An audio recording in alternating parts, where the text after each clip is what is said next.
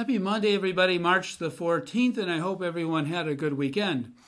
Look at today's gospel from Luke, chapter 6, verses 36 through 38, just a little bit here. It says, Jesus said to his disciples, "Be merciful, just as your Father is merciful.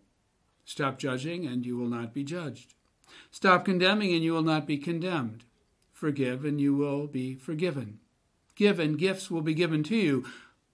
A good measure, packed together, shaken down, and overflowing will be poured into your lap.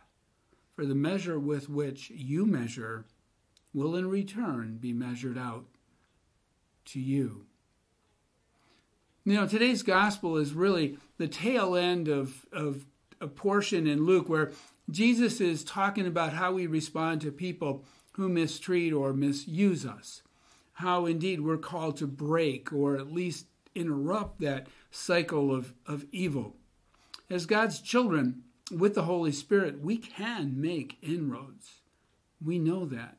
And just as we ask for and expect second chances from God, I can't even count the number of times I've asked for a second chance from God, we need to offer the same to others.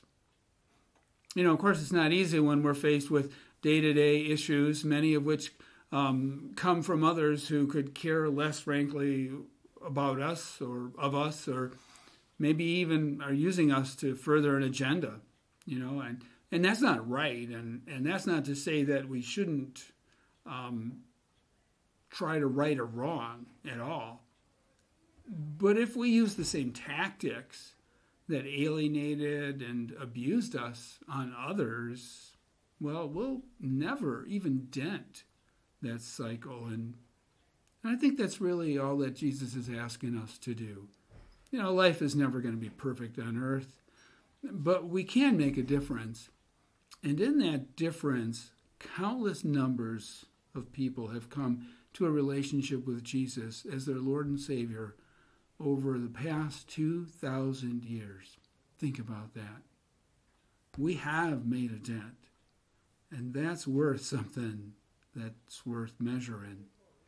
So, as we begin this week of Lent, let's just keep that in mind, and let's keep making a difference. Happy Monday, everyone.